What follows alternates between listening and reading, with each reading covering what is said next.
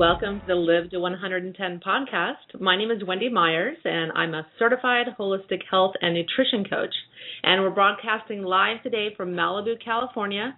And this afternoon, I'm interviewing Beverly Meyer of OnDietAndHealth.com on how to optimize your feel-good neurotransmitters like serotonin, dopamine, and others. And she's a fellow podcaster as well. She's got a fantastic podcast. It's called, what is it called, Beverly? Hi.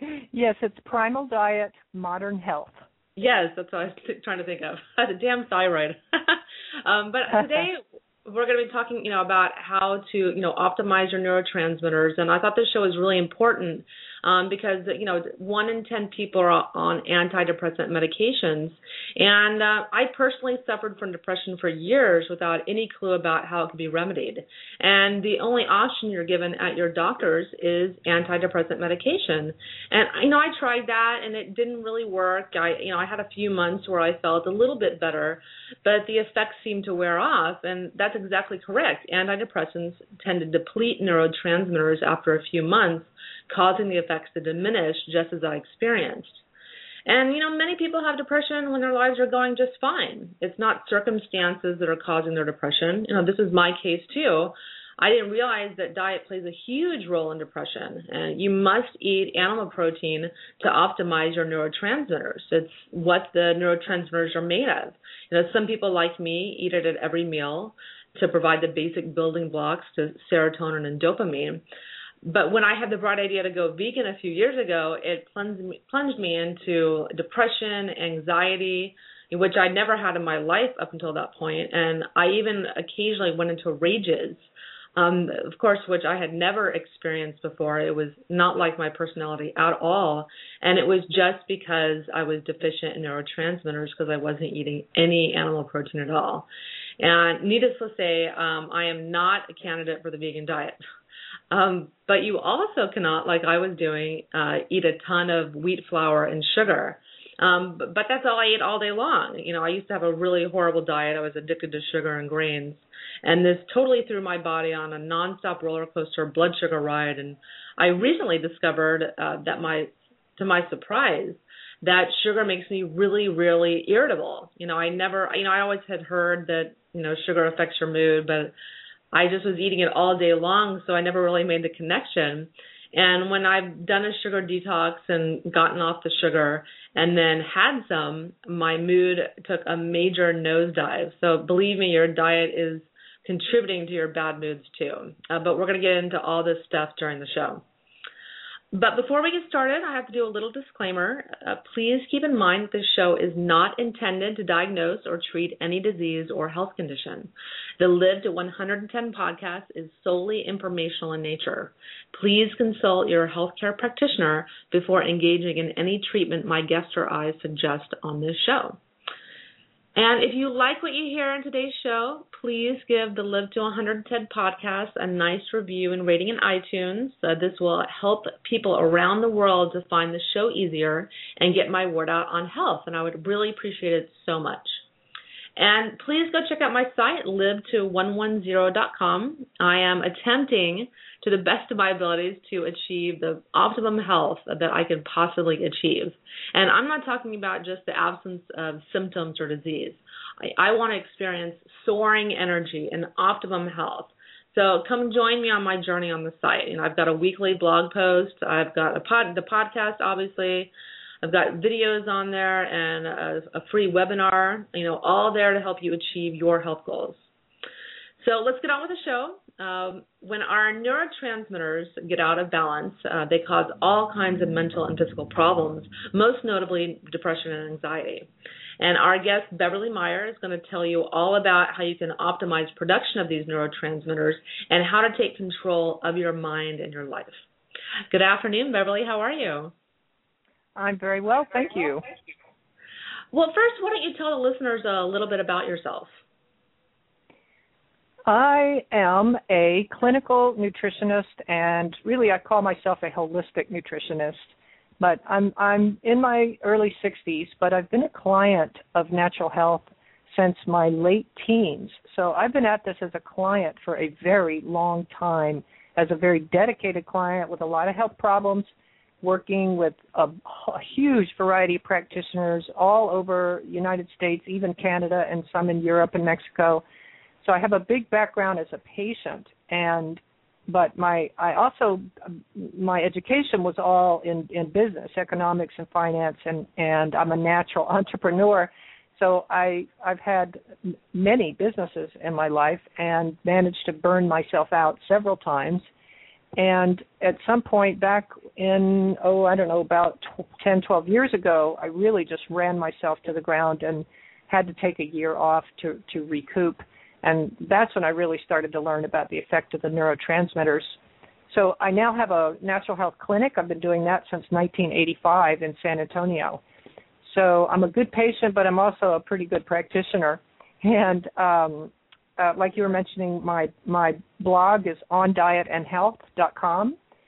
And my podcasts I have, over 60 podcasts, and they're at Primal Diet Modern Health. And you can get that on iTunes or on my website. And so that's my focus is, let's, first of all, food first. That's that primal diet. Let's get the bodies eating the way we evolved to eat. We're not hummingbirds. We're not wolves. We're not crickets. We're humans. And that's my DVD that I've made on this, filmed on this, called The Diet for Human Beings. And that's available on Amazon or my website too. So there's a little short answer for who I am, patient and practitioner. Yeah, and I really love your podcast. I've been a fan for a long time, and I just eat them up. I'm sad that you're going to be pausing for a little bit because you mentioned you were writing a book. Well, actually, I've kind of managed to overwork myself again. What with the podcasting and the blogging and the Facebook and all this stuff, as well as the clinic, and I own a very large natural health center here in San Antonio, and that all needs to get managed, the building and the tenants too, and so now what I'm doing is I've backed off seeing my clients for the summer and I'm not working on the book at all. So I'm really taking a lot more really medical time for myself to really dig into some deeper level of my emotional, mental, physical problems, how they're all tied up and knotted up together. And as I tell my clients, I say, look, I'm in this practice for me, and anything I learn that seems like it'd be helpful to you, I'm going to pass it on. And that's kind of I think it's a pretty common approach with most natural health practitioners, is that we're working on our own health issues, and it's just very inspiring to pass that on to other people. So now I'm not working on the book, but I am working on myself. So I'm back working on that again now. Well, good for you. Good that you're taking care of yourself. And one thing that I as a practitioner myself, that I was really blown away when I learned about how we can increase our neurotransmitters naturally, because our whole lives most people are only exposed to the medical facet of health and or the Western medical allopathic paradigm of health. So we only know about, hey, if we're depressed, and you take an antidepressant. Let's go into a little bit more the basics. Like, what are the four main neurotransmitters, and what do they do? Well, let me ask myself a different question first, and that is, what is a neurotransmitter? Okay, so, yeah, much. Yeah, because we all use that term, but none of us really know what it is. But so the brain is made up of neurons, which are interconnected brain cells. They're like rest stops on the freeway. You've got the road, and then you've got the place, and things are shooting back and forth. And so these messages that tell the body what to do, everything. Breathe now, urinate now, filter that toxin in the kidney now, swallow. All these messages travel along these interconnected brain cells. And then at the end of each neuron, there's a gap to the next one. That's the synapse. And so you have to get the message across the gap. So I'm carrying the message, but I have to jump this gorge, to jump over. I have to carry the message across. So to do that, the neuron releases a neurotransmitter. Oh, it's a transmitting vehicle for the message. So it's a neurotransmitter to shoot that message across the synapse, across the gap. And then that gets the message across, hopefully. There's somebody on the other side receiving that is functional. And that's a little more complicated area of neurotransmitters is do you have a neurotransmitter? Is it able to jump across the synapse? And is there somebody there on the other side to catch it? So anyway, so the message gets across, and the sending neuron then reuptakes. It takes back up that raft or that boat, that transmitter, and it takes it back up to recycle and reuse it again. So if a neurotransmitter is lacking, a message can't be sent. And that is the bottom line for so much of what is going on mentally and emotionally in all of us, is that simply the messages: calm down, sleep, digest this food, go kill that bacteria, breathe more deeply, whatever, relax that pain, that spasm in your shoulder. If there's something wrong in the neurotransmitter system, the message can't be sent.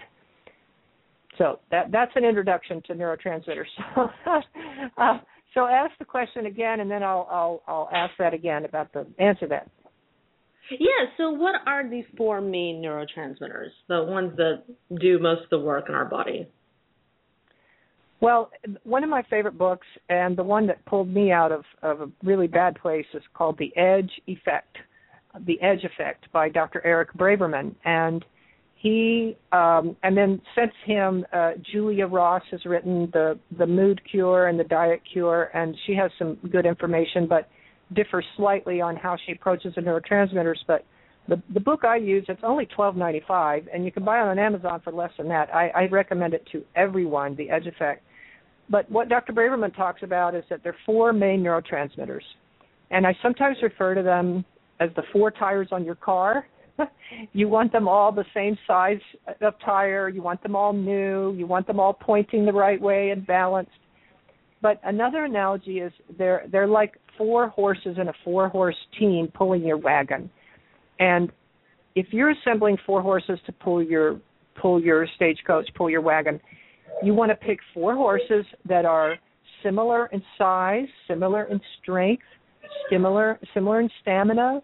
They don't have bad feet, they're not dying of asthma. So you want 4 well-matched horses to pull your body, to pull that stagecoach.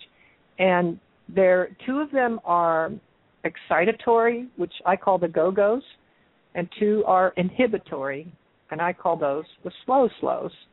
So dopamine and acetylcholine are the go-go's, and GABA and serotonin are the slows. And I want to give a definition of what each of those 4 do very briefly. So, and for those of you that have never listened to me before, I give a lot of information, so it's really good to get a piece of paper and a pencil because you're going to learn a lot of things. So, and I talk fast, so you got to write these things down.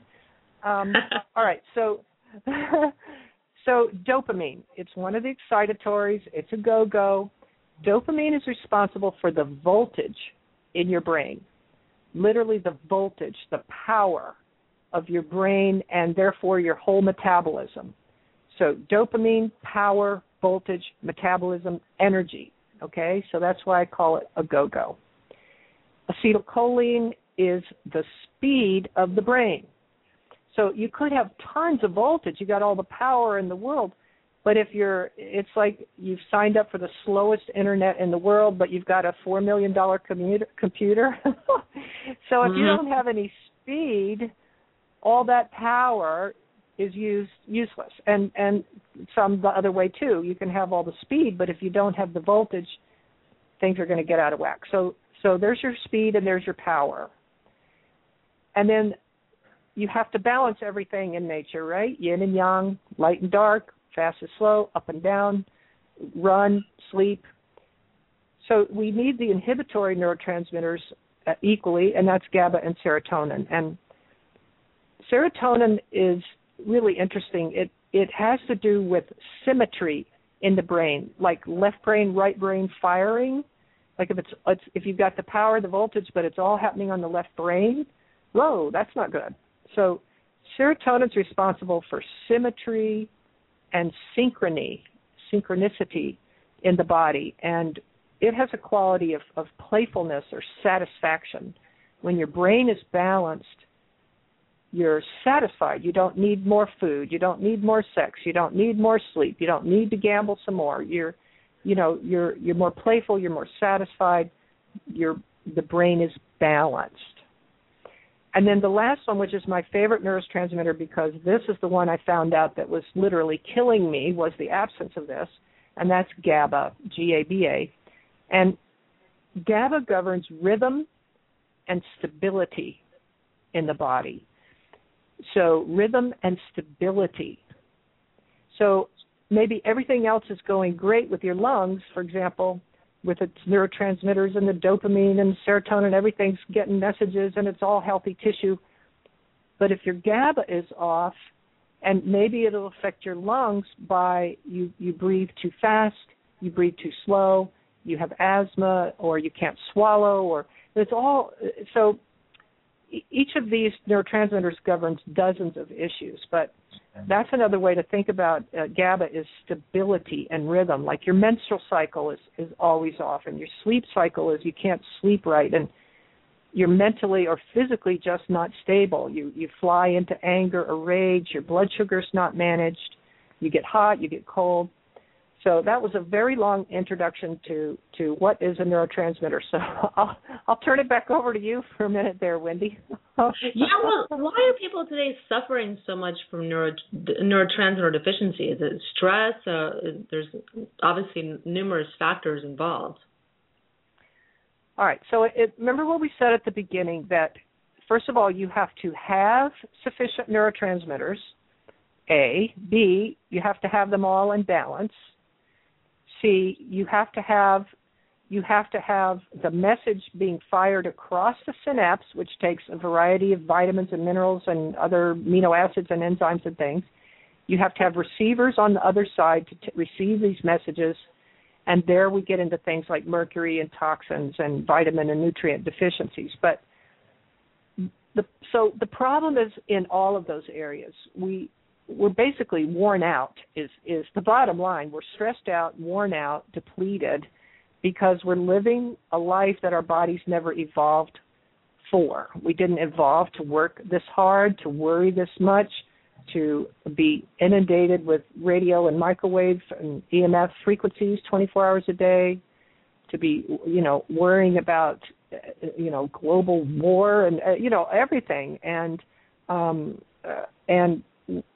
so we just tend to, I think the main thing is we tend to exhaust our neurotransmitters if we can make them properly in the first place, which means we're eating a nutrient-dense diet. Like you talked about being vegetarian, you're not going to have the proteins, you're not going to have the essential fatty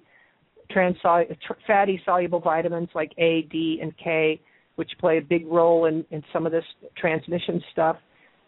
So you've got to not deplete them, you have to make them, and you have to be able to use them. Well, can you make them from vegetarian proteins and plants?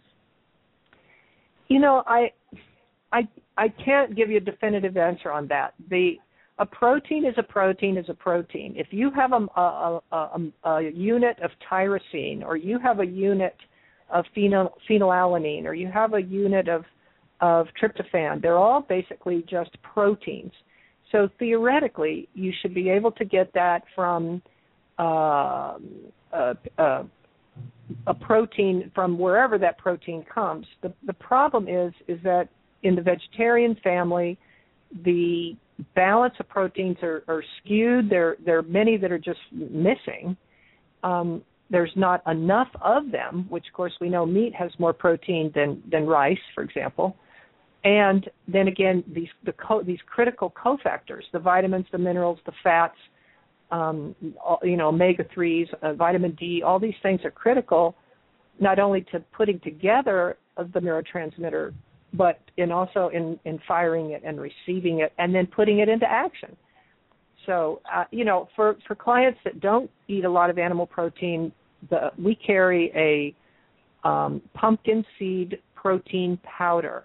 It's from Omega Nutrition. They have wonderful pumpkin seed butter and pumpkin seed oil, and they have this pumpkin seed pumpkin protein powder. So it's not pumpkin seeds, it's a protein powder extracted from pumpkin seeds. And that is a nice non-whey or whatever protein source when people need an extra boost for whatever reason. Okay. And in our fast-paced society, most people are in a constant state of stress and anxiety, and this obviously is a state that depletes neurotransmitters. And, people, they work too much and they sleep too little. And how are our neurotransmitters and the adrenals in the brain, and therefore the entire body, affected by this stress? Well, let's back up a second. Let's look. All right, let's, for example, take any animal, a wild animal, like a shark.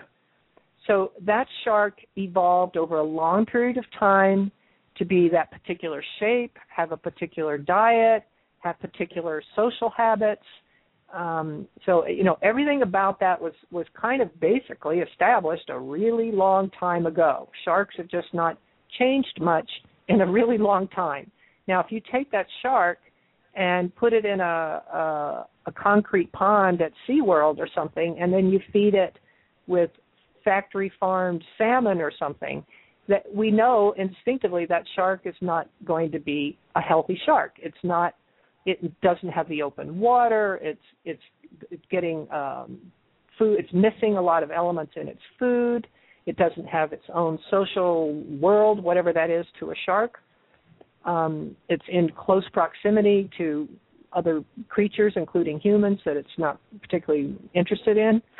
So we're the same way. We evolved in a very distinct pattern of lots of free time, walking, occasionally sprinting when we were running down that wounded rabbit or running from a predator or a person hunting us or coming after us. But mostly, we had our food and we had our shelter and we hung around and we've had fire for 1,000,000 years. And, it's kind of find rabbit, kill rabbit, cook rabbit, eat rabbit, sleep, make love, do some remedies to the shelter, and then get up and do it again. Go find another rabbit, except this time maybe it's an elk or whatever. So that's how our brains are wired, is occasionally you're going to be terrified and have to run like heck. But the rest of the time, you're either relaxing or doing some kind of steady work, assuming you're not in an ice age where you're really struggling for food all the time. So I'm not talking about that. And so anyway, that's a different story. So we're not wired to be on deadlines and have crises and thoughts and worries and planning and to-do list and things, taxes to file and all this stuff. We're just not wired for it. And therefore, it's all a stress to us. So what might be, quote unquote, not a problem in your mind, it is a problem to your nervous system. It's reading that constantly buzzing telephone or just that 30-minute drive to work where you are taking your life in your hands behind a wheel of a car, and your nervous system is activated, hopefully, being aware of what's going on to keep you focused. So it's not just a stress that we can think about, like a relationship or money, or they keep the air conditioning at 66 in my office and I'm freezing all the time. All of this is cumulative to your body. It's mental, it's physical, it's emotional, and it wears us out. Yeah, and that's why adrenal fatigue is epidemic in our society. The gland that produces our adrenaline and 10 other hormones that our body just can't handle it. That's right, and cortisol is a hugely important hormone for us. It gives us stamina, it gives us muscle, it gives us strength, and we really need that cortisol. We don't want the larger part of the adrenal is the part that makes cortisol. The smaller part of the adrenal is the part that makes adrenaline. And that is exactly what I'm talking about, is that balance between work and live and eat and make love and hunt and rest and act, and oh my gosh, run like heck, it's a big crisis.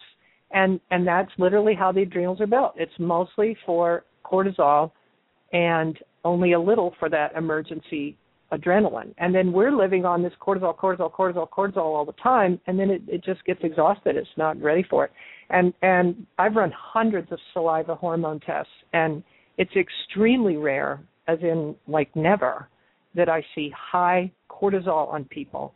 And yet in all the health magazines, that's all you ever hear about is the dangers of high cortisol. But I guess by the time anyone sees me for any reason, and I run a saliva hormone profile, their adrenals are already maybe still normal, or mostly they're starting to be fatigued or are fatigued. I rarely see them in a high cortisol state. Yeah, I have the same thing. I do a hair mineral analysis, and just in all my studies, they're finding very few people that don't have some sort of adrenal fatigue or some level of it. It's just, epidemic in our society, our fast-paced society. Can you explain how a deficiency of neurotransmitters contributes to depression? Well, you have a word called depression, but we could talk for 3 hours about what that word means, both culturally, maybe it means something to a Muslim or a wealthy merchant in India or a fisherman in China. So depression is a cultural word. It's a catchword. And for many people, the number one thing that depression is really fatigue. It's just plain worn out fatigue with too much worry, and I'm tired, but there's so much more I have to think and worry about, and we kind of label that depressed. And remember we talked about dopamine. Dopamine is the neurotransmitter that works with voltage in the body and metabolism and power. So if your brain is literally tired, you're not producing and using and receiving your dopamine, your brain is tired, and believe me, if your brain is tired, everything is tired. It's just the voltage on everything slows down. If the adrenals are tired, everything is tired. If your gut is sick, like all of our guts are from gluten and sugars, we know, of course, that's where most of the neurotransmitters are made, is in the intestine. So depression, though, is just a big word. It can also mean sick. People with chronic low-grade viruses, chronic low-grade bacterias, chronic candida, and then, of course, hormones out of balance. So we're these amazingly complicated systems, and things can kind of fall apart in a number of places. But anyway, the word depression, it has multi answers, okay? But we do know that when dopamine goes down and when serotonin goes down, then we know that we can have something that we might call clinical depression, even for someone who's not exhausted and worrying or in marginalized health. Not that I've ever met anybody like that, because we're all really overworked, especially as you get older in your 40s, 30s, 40s, 50s, 60s, and the children and all this stuff, it gets very cumulative. It's not such an issue generally in your teens, 20s, and 30s when you just haven't done too much for too long, although there are huge exceptions to that statement. So, again, things are depleted, and we worry, and we don't feel well, and we're depressed. Yeah, 1 in 10 people are on antidepressant medications called SSRIs, serotonin selective reuptake inhibitors. And can you explain how these work and if there are better alternatives? Yes. The SSRI, selective serotonin reuptake inhibitor, what it does is they don't contain serotonin. What they do is, and actually we don't know exactly how they work, all right? It's one of those things like, well, it seemed to do this, and we don't know why, but it seemed to do it, and it seems to be helping some people, so let's sell it, okay? And then off we go. And then the different prescription serotonins they're actually a little different from each other. Celexa, Lexapro, Prozac, Paxil, Zoloft. They each work a little differently, but nobody ultimately is really sure how they work. But my sense of it is that they inhibit the reuptake of that serotonin so that it hangs out a little bit longer in the gap. Remember that synapse, the gap? So the reuptake inhibitor lets it just hang out a little bit longer in the gap, getting that last bit of the message across the gap. So they somehow make things happen differently in the synapse. They don't supply extra serotonin, and they don't improve the reception of the serotonin, but they do improve the transmission of the serotonin or other, there are also other reuptake inhibitors, not just serotonins, but it just keeps them sparkling in the gap a little bit longer. So you get a little more bang for your buck that way. And aren't they eventually depleting because they're constantly keeping in the synapse and the synapse and the synapse, and eventually you deplete the serotonin, so they stop working? I don't think anyone knows the answer to that because, again, we're not really sure what we're doing with them and how they're working. And it may be they're not depleting the serotonin. It may be that you're just not making enough serotonin for a variety of reasons. But they could be messing with the feedback loop, the brain saying, no, really, I have enough. You don't need to make more. So I really don't know the answer to that question, and I doubt there's probably anyone that actually does know the answer to that question. And it's very, very difficult to measure neurotransmitters. There are several companies doing tests for them, blood and urine and this and that and the other, and frankly, they're all just a little bit questionable to me because in many cases you're looking for, it's like the smoking gun. If you see a gun and there's a little trace of gunpowder going poof out the end of it, you're pretty sure that it just fired a bullet. You're not 100% sure, but you're pretty sure. And so the tests that we have for neurotransmitters, they'll say, well, we found a little of this substance there, and so we think that means there was a neurotransmitter there earlier today.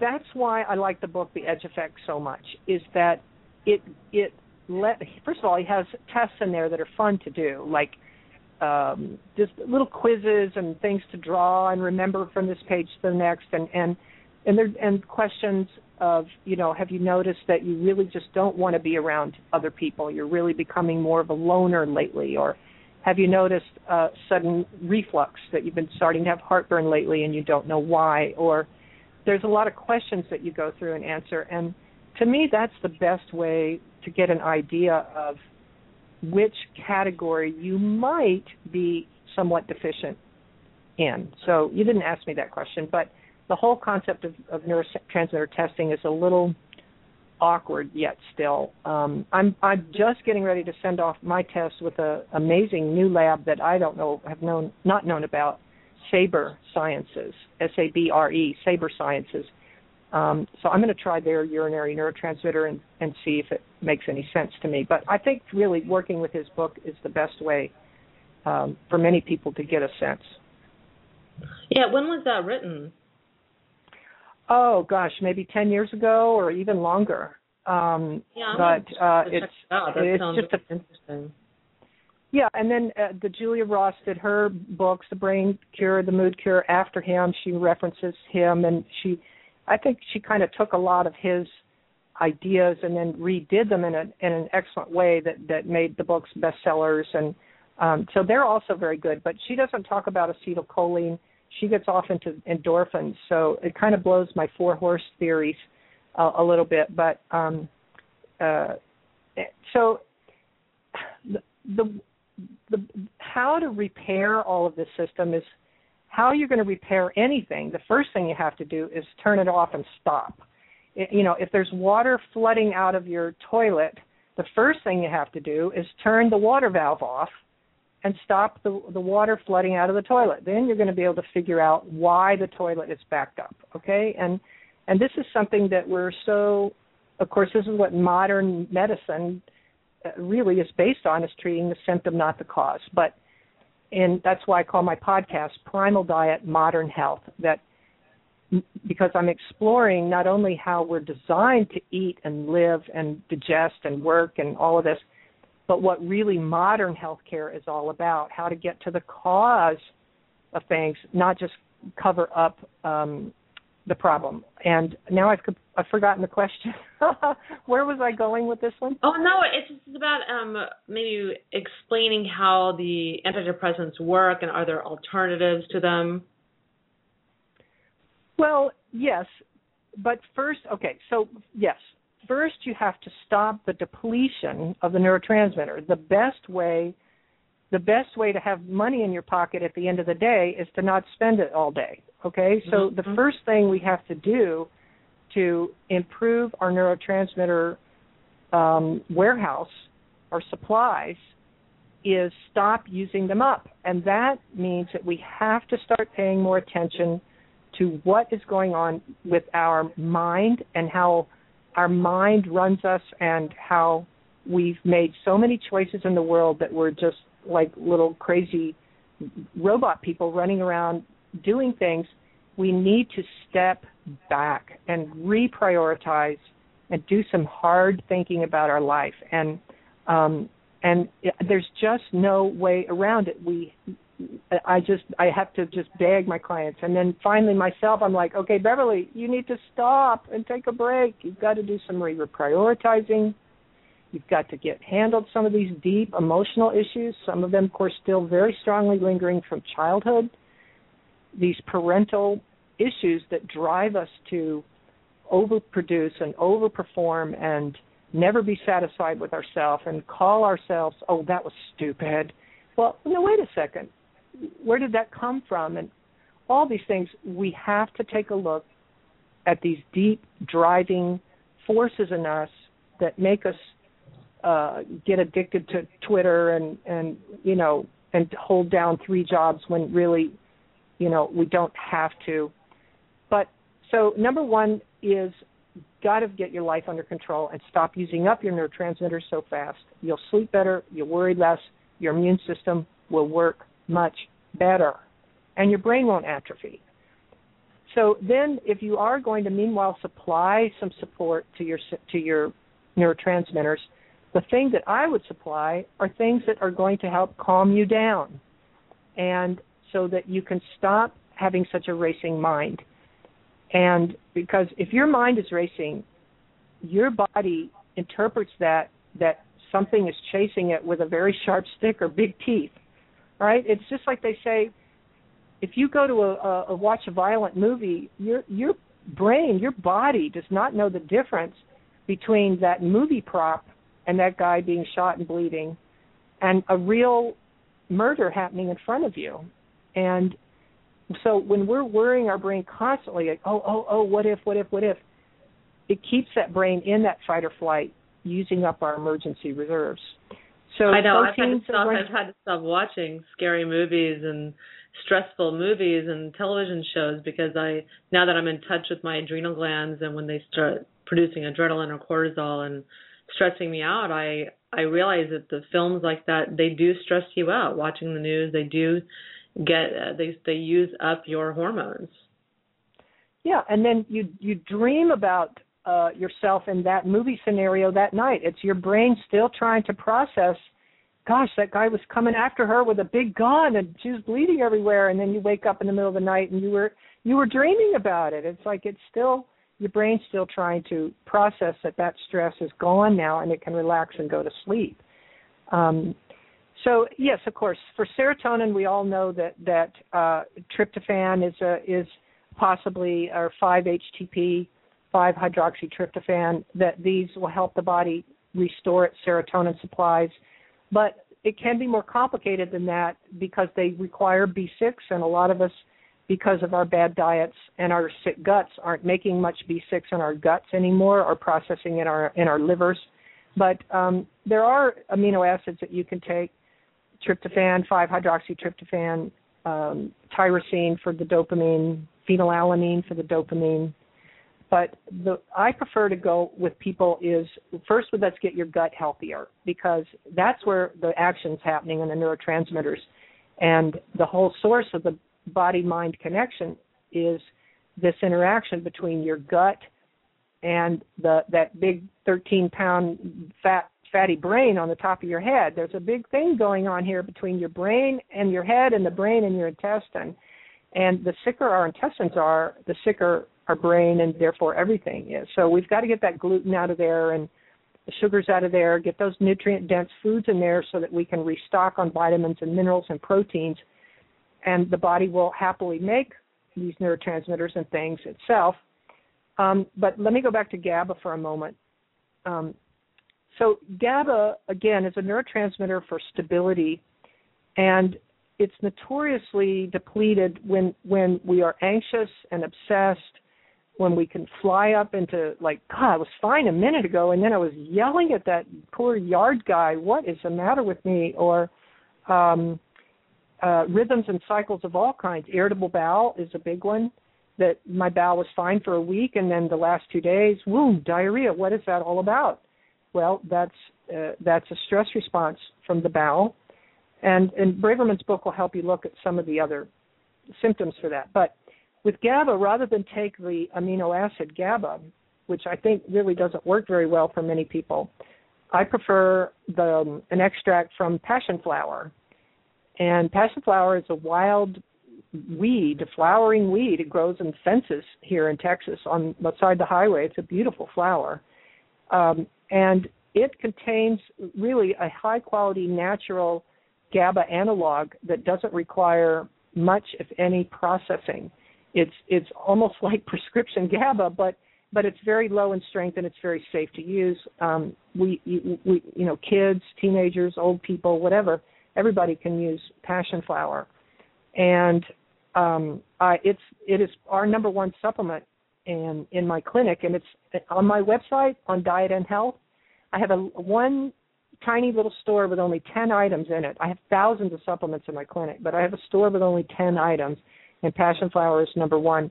If you go to my website and click on supplements, that's the particular passion flower we use. It's a little different than what you find in the store. It's in a glycerin base, which makes it sweet, so you can just squirt it in your mouth and at the middle of the night or while you're driving down the road, and you don't have that strong alcohol herbal base that you have to have water to chase it with. Yeah, and isn't passion flower that works on GABA, and don't you have anxiety if you have a deficiency of GABA? Well, anxiety is one of the big symptoms of a GABA problem, and also obsessive thinking. And so when I really had a big major mental breakdown here about 10 years ago, I lost my dad, my stepmother, my godchild, a fiance, didn't die, but he was lost, a cat, I was going through menopause. It was just, this immense level of overwhelm all at the same time. Yeah, I was completely, I literally was crazy. I was sane enough to know that I was crazy, but I couldn't figure out, I couldn't get my hormones balanced. I couldn't sleep. It was just utter chaos. But until I saw Dr. Braverman, and he, he worked with me on my GABA issue, and my GABA issue was so bad I actually needed anti-epileptic drugs. So drugs do have their place, and sometimes a little bit of Paxil, a little bit of Zoloft, a little bit of this, a little bit of that can really help you. But the thing is that in my experience, most doctors, even the quote-unquote naturopaths and natural health doctors, they will tend to overdose people. Oh, here's some bioidentical progesterone, use this much. And, oh, here's this, use that much. And but even so with things like natural progesterone, much less something like Paxil, I tell my clients, look, this may be the way to go, but I want you to start at a quarter of the dose they suggest. You can always go up, but we don't want to just slam something into the body. It's going to cause a ripple effect that may not be what you wanted. And tiny doses are all that are needed. So there's several of us in my clinic that are on very low doses of Paxil or Lexapro, for example, and, basically a quarter of what our doctors would suggest, and they know it. They know what they're on. So, like I say, you can always go up. But, okay, so there's just, a little bit with that. But, yes, GABA has many symptoms, but obsessive thinking that constantly, it's not like you see in the cartoon or the movie, like you have to check the doorknob 24 times, although that definitely, is a sign. But it's also just that constant rambling chatter in your head. Okay, I have to do this and then I do that, or did I already do that? I can't remember. Oh, but I should have done it better. Well, okay, I'll do that. Okay, in 5 minutes I'm going to do that, and blah, blah, blah, blah, blah. It's just that obsessive, compulsive thinking, the inability to still your mind. Does that also relate to rumination, where people are going over and over negative thoughts constantly that contributes to depression? Well, that's not depression. That's obsessive compulsive thinking. And if there's an easy experiment for that, and that is that we all know people who do meditate and can meditate and are good meditators. But for many of us, the only way we can still our mind is by being in some form of body-centered work, like yoga or Pilates, where we're so focused on that right arm, that right shoulder, that right muscle, that we can take our mind away from our mind and put it into the body. But to be able to just sit down in a chair and attempt to meditate, if your mind is just one giant scramble of repetitive thinking, yes, that's GABA, and it's also serotonin is in that ballpark too. It's also inhibitory. It's helping to stop these overfiring signals. Yeah, and isn't Xanax the medication that works on GABA?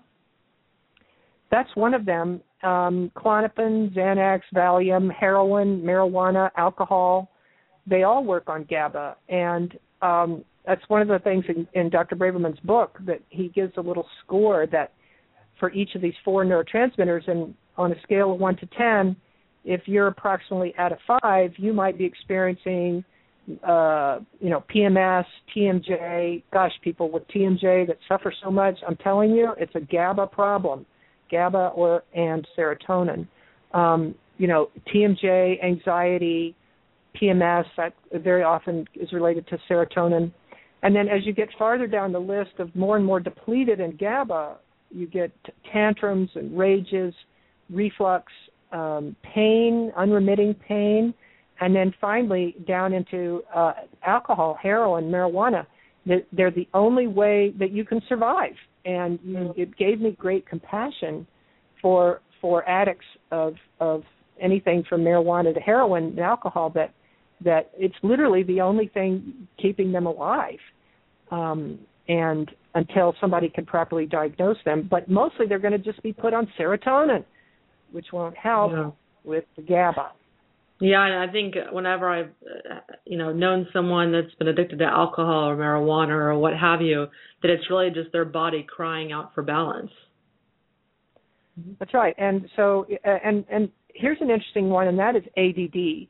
And I'm a huge believer that ADD is a GABA deficiency, just the opposite of the way it's treated medically, because medically they put you on speed, basically. They say you can't stay focused on your homework. Well, let's just put you on speed so your body, because if you're running from a tiger, you are very focused. Your eyes, your pupils are dilated, your heart is pumping. You're not thinking about your broken arm. You're just thinking about running, climbing a tree, getting away from that tiger. So adrenaline and speed will definitely focus you. But the problem is that there's too much speed and voltage things spinning around up there. What you really need to be able to do, for me in most cases, is slow down. Get the obsessive, random, fast chaos out of there, and i.e. the passion flower, and you become, I see. Okay, yeah. I've got 3 more chapters to read tonight. I better get with it.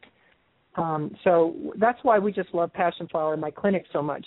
I just find it so helpful for so many reasons and ways, and it's very safe. At the worst, you're going to fall asleep and sleep well and take a long nap, but it's not going to kill you and it's not going to addict you. Yeah, I read something really interesting in your site about how if you supplement with GABA, which you can get at any health food store, that it works well, but if it does work well, that this is an indication of leaky brain, and how exactly how people can have leaky gut. Can you explain this? Yes, just like with the, we have three blood barriers in the body: the lining of the intestine, the lining of the lung, and the lining of the brain.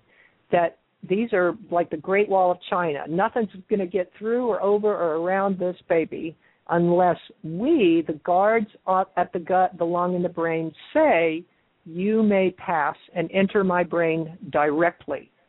Now, unfortunately, MSG, NutraSweet, and mercury can cross the blood-brain barrier directly. This is why they call MSG and NutraSweet neurotoxins, because they are toxins and they can cross the blood-brain barrier. So they literally excite the brain to death and poison it, just like the mercury. So if we have this leaky brain, which I don't even want to begin to try to figure out where that comes from, we know that we can guess that leaky gut comes from the contact of the food and the lectins and the allergens and the yeast and the antibiotics and all the stuff we're eating.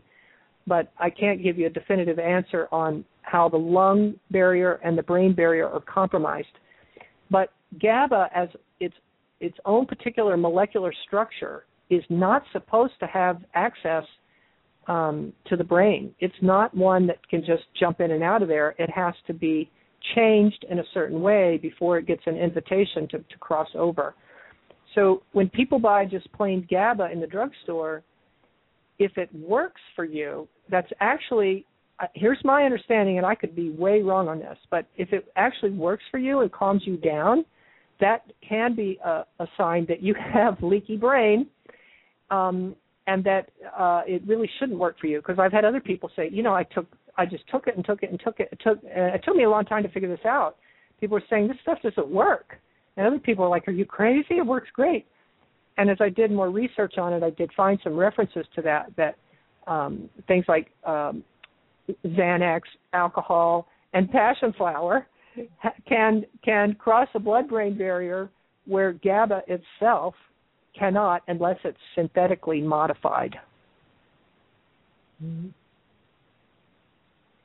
Well, yeah, I'm going to have to get myself about 10 bottles of that passion flower because it's sounding real good right about now. Well, and for people ordering it off my website, it's, just, we like it. Yes, you can buy anything on Amazon, but, hey, support your local podcaster. But we tell people, learn how to use it. It says on the bottle 10 to 60 drops 1 to 4 times a day. So it's telling you, gosh, it's got a pretty big range of dose. We tell people, just maybe right now as you're leaving your appointment, kind of do a reality check. How do I feel? Is my pulse racing? Am I hyper? Am I tired? Am I mad? Whatever. And then take exactly 10 drops. And then in about 20 minutes, do another reality check. How am I feeling now? And then next day, tomorrow, take exactly 15 drops. And then next day, 20 drops, and so on, so that oh, my God, somebody hit the dog. I've got to take the dog to the vet. You know that you may need a 40-drop dose immediately, and you may well need another 40-drop dose in half an hour, and that you're confident what your dose range is because you've already tinkered with it. After all, we're our own best science experiment. So that's the way to dose, really, a lot of things, yeah. But that's definitely the way to dose passion flower. Yeah, I love how this natural medicine works really quickly because when you take an antidepressant, you're told that it takes 3 weeks to work. People, a lot of times they need relief right now. So it's just a fantastic, product for that. And also, St. John's wort, back to your question about serotonin, St. John's wort, of course, can work extremely well for helping replete serotonin, and so I shouldn't have left that out. Right here we are an hour or whatever into the show. I should have been right at the beginning. St. John's wort, especially if you buy good quality St. John's wort, not something that's, on the back shelf at Walgreens or something. But St. John's wort also can take a couple of weeks to get those synapses up and the serotonin replete. But St. John's wort can work quite well. And but if you're already on a full dose SSRI, do not take St. John's wort also. And I'm going to repeat that. If you're already on a medically dosed Paxil, Prozac, whatever, do not take St. John's wort or tryptophan or 5-HTP also. Don't do them both, and that's a whole other story. But if you're not on things and you want to play with something, play with some 5-HTP. By the way, all the amino acids, tryptophan, glycine, taurine, 5-HTP, phenylalanine, tyrosine, did I say that? All the ones that help these neurotransmitters all need to be taken away from food. And that's another common mistake. A protein taken with food, your body just like, oh, well, they just had an extra bite of steak. But if you take that dose of tyrosine or 5-HTP on an empty stomach, then it can work as a therapy, as a single amino acid building block to do what you want it to do. So don't take your tyrosine or 5-HTP with food. They have to be on an empty stomach. And 5-HTP and tryptophan must have B6 with them or they don't work. And some people have to take a little B6 with them if they're taking it on a rising and at bed. Yeah, you don't want to take all these expensive supplements and then have all the proteins in your food competing, because they all compete. There's only so much that can cross cross at one time. Yeah, so doesn't the gut produce serotonin? Exactly how much does the gut produce, and how can we optimize its production? I don't think anybody has the exact answer to that, and I'm sure it varies widely from person to person. But basically, our intestine is our neurotransmitter factory. That's I don't know if you're familiar with Candace Pert, P-E-R-T, but Candace Pert, she has some amazing work. One of which is your body is your subconscious mind. Your body is your subconscious mind. And she talks about the molecules of emotion. She was featured in that the movie What the Bleep Do We Know? And her book, and I love to listen to her, Your Body is Your Subconscious Mind in the car, along with Eckhart Tolle. And I learned so much from her, but, every cell in your body has receptors for hundreds of different things, peptides, dipeptides, hormones, neurotransmitters. It's not broken down into this doorway and that doorway. It's a big party in there, and so things work everywhere. But the bulk of the neurotransmitters are produced in the gut, and obviously having a really healthy gut. And when we're under stress, our guts are going to get sick and damaged. So again, we're back to it's not just our food, it is our lifestyle that's going to make the difference at every step of this process. I had another question. Can you take the passion flower while you're on SSRIs? Absolutely, because it's playing with GABA, not so much with serotonin. Okay, good. I just want to clarify that just so the listeners know. And what are some of the steps that someone can go through to take control of their life and their mind, like with supplements and diet and reducing stress? Well, the diet for human beings, of course, is the key. Eating the way your body evolved to eat, with plenty of proteins, plenty of saturated fats, plenty of vegetables, some fruits, and staying off the starches and the grains and the sugars and the colors and the junk. We all pretty much know that the body, we aren't built to be, we're not grazers like horses. We don't burn cellulose and consume it and turn it into food. We're hunters, and we're built for protein and for saturated fat, and for the mushrooms and herbs and flowers and seeds and weeds and eggs and plants and tubers and things that we gather along the way while we're foraging and on our way to the hunt. So we have to take care of our gut. We have to sleep, and we have to do this priority work to to back off. Start saying no. No is a really important word. No, I cannot be your best friend, or no, I cannot take you on that trip to Arizona or whatever. To be able to say no and keep your priorities firmly in your mind. No, honey, this is not the time to have another child. And, these are hard decisions you have to make, but you have to do it, because if your brain is fearful, your neurotransmitters and your hormones are going to be used up rapidly. Yeah, and are there any foods that one should avoid to optimize their neurotransmitters? I know you mentioned gluten earlier. Absolutely gluten, because we all make antibodies to gluten. There's a lab called Cyrex Labs, Cyrex, which not many people know about, but it's one of my absolute all-time favorite labs. And they have the only decent gluten test in the world. And it's not just the 2 antibodies that are the officially recognized celiac disease antibodies.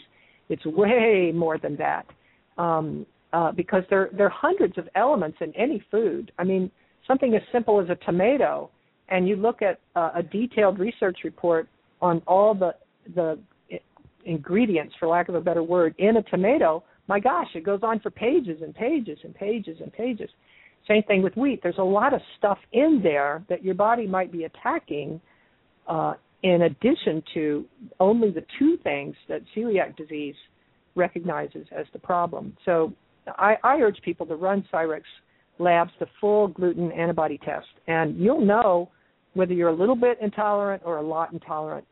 And for me, being gluten-free for many, many years, when I first ran the test, I flunked the test miserably and was shocked. And I found out that it was, finally figured out that it was the tiny, tiny exposure to the dust coming off the horse feed. When I would scoop the horse feed out, I have a pony and a donkey. When I'd scoop that feed out into their buckets, that tiny bit of dust that would go poof in the air, and it's like kibble. It's like horse kibble, if you will. So it's not like dusty stuff, but it was enough little tiny molecules in the air that I would breathe in through that leaky lung barrier, and my immune system would attack it. So we have to get really gluten-free, and that means skin and hair care products too, as well as foods. And as far as foods to avoid, sugars and grains. And I don't think people personally do well on dairy other than ghee. I can eat buckets of ghee, clarified butter, but that's the only dairy I can tolerate.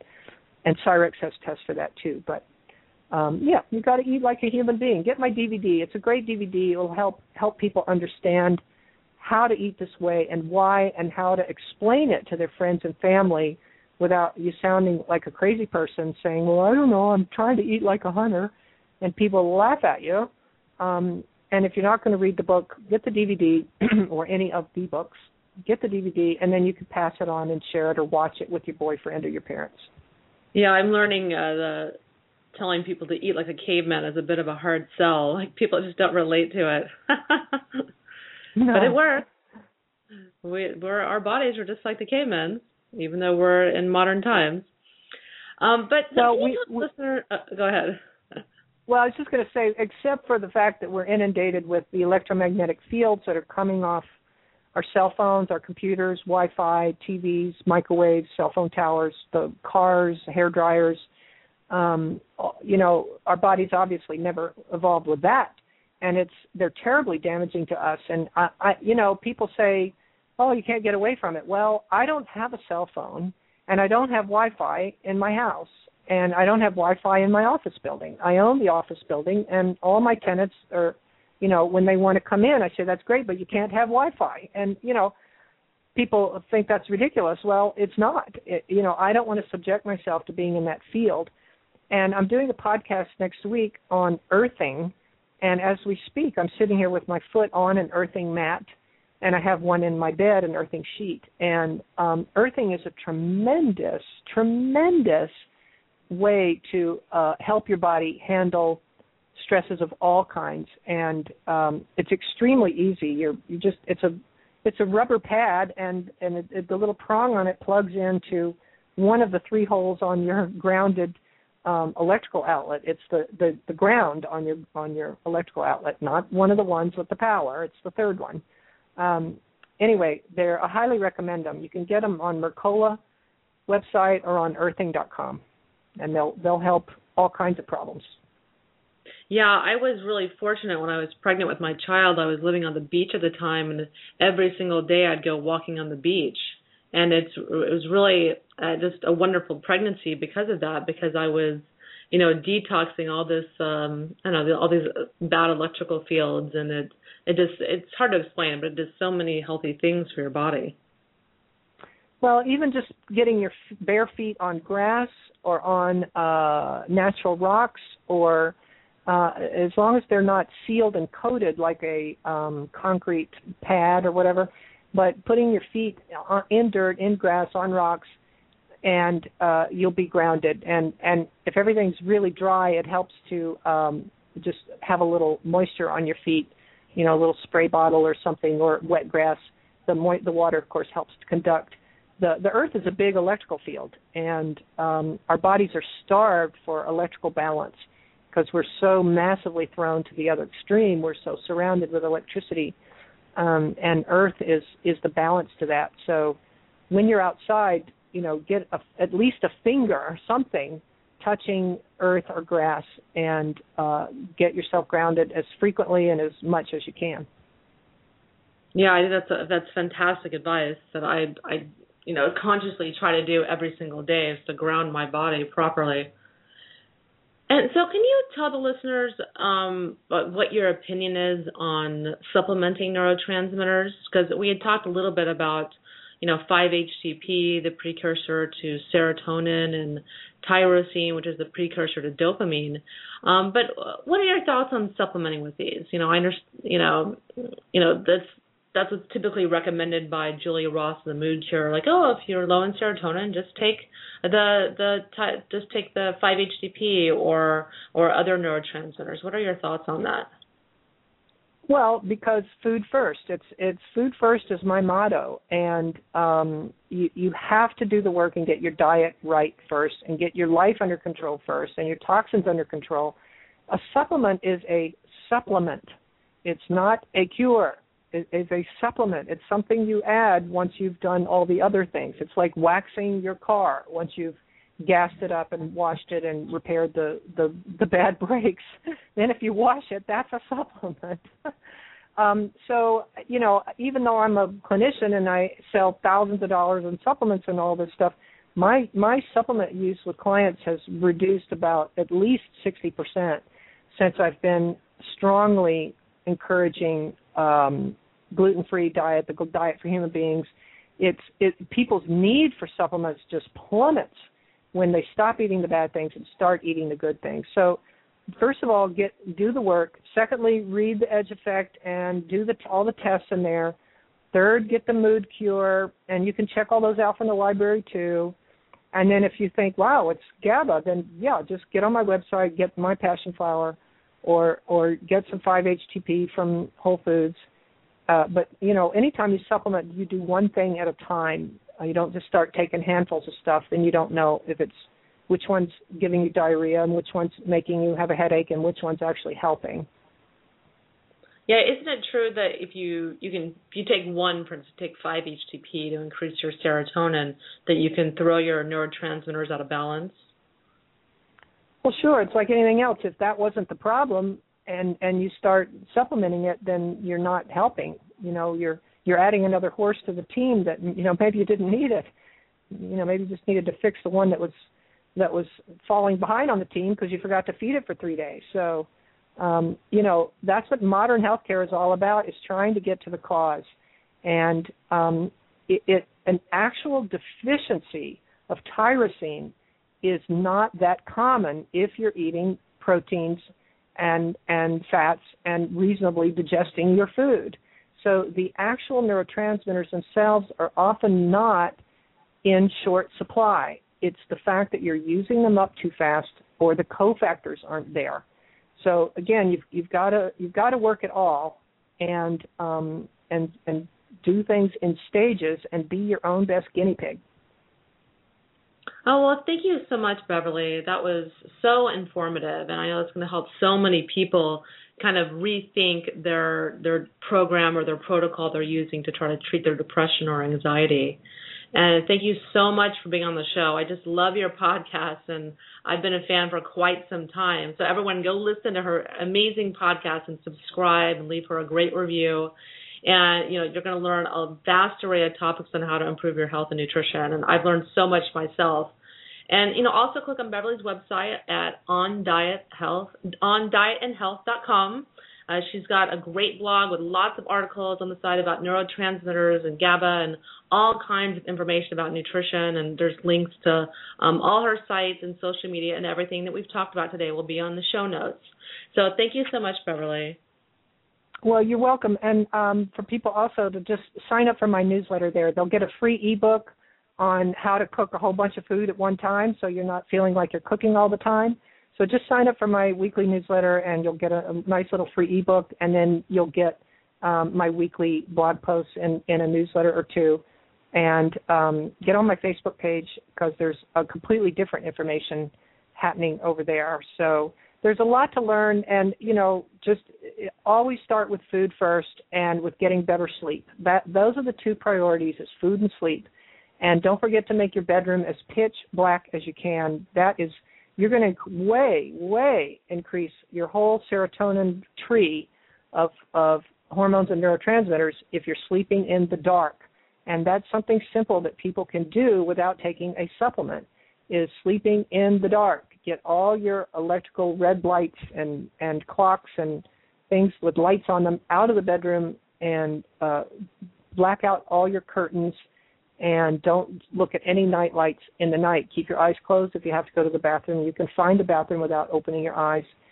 And those two things, better sleep, better food, you'll go a long way. That and some passion flower, and you'll be amazed how much better you can feel. And that'll give you the strength and the energy and the hope to get on to the next piece of the puzzle, because there's always more to learn. There's always more nature paths out there with great information to share with you. Yeah, thank you so much. That's sound advice. Absolutely. Thank You're you welcome. so much My for being on the pleasure. show, Beverly. That was fantastic. Thank you so much for having me on. I always enjoy sharing the knowledge and inspiring people that you can do a lot of this work yourself. Absolutely. Empower people to take control of their health. All right. Thank you so much, Wendy. Thank you, Beverly. And thank you all listeners out there for tuning in to the Live to 110 podcast. Please remember to leave a review on iTunes if you enjoyed what you heard today, and help me spread the word on health. And remember, the best time to work on your health is while you still have it.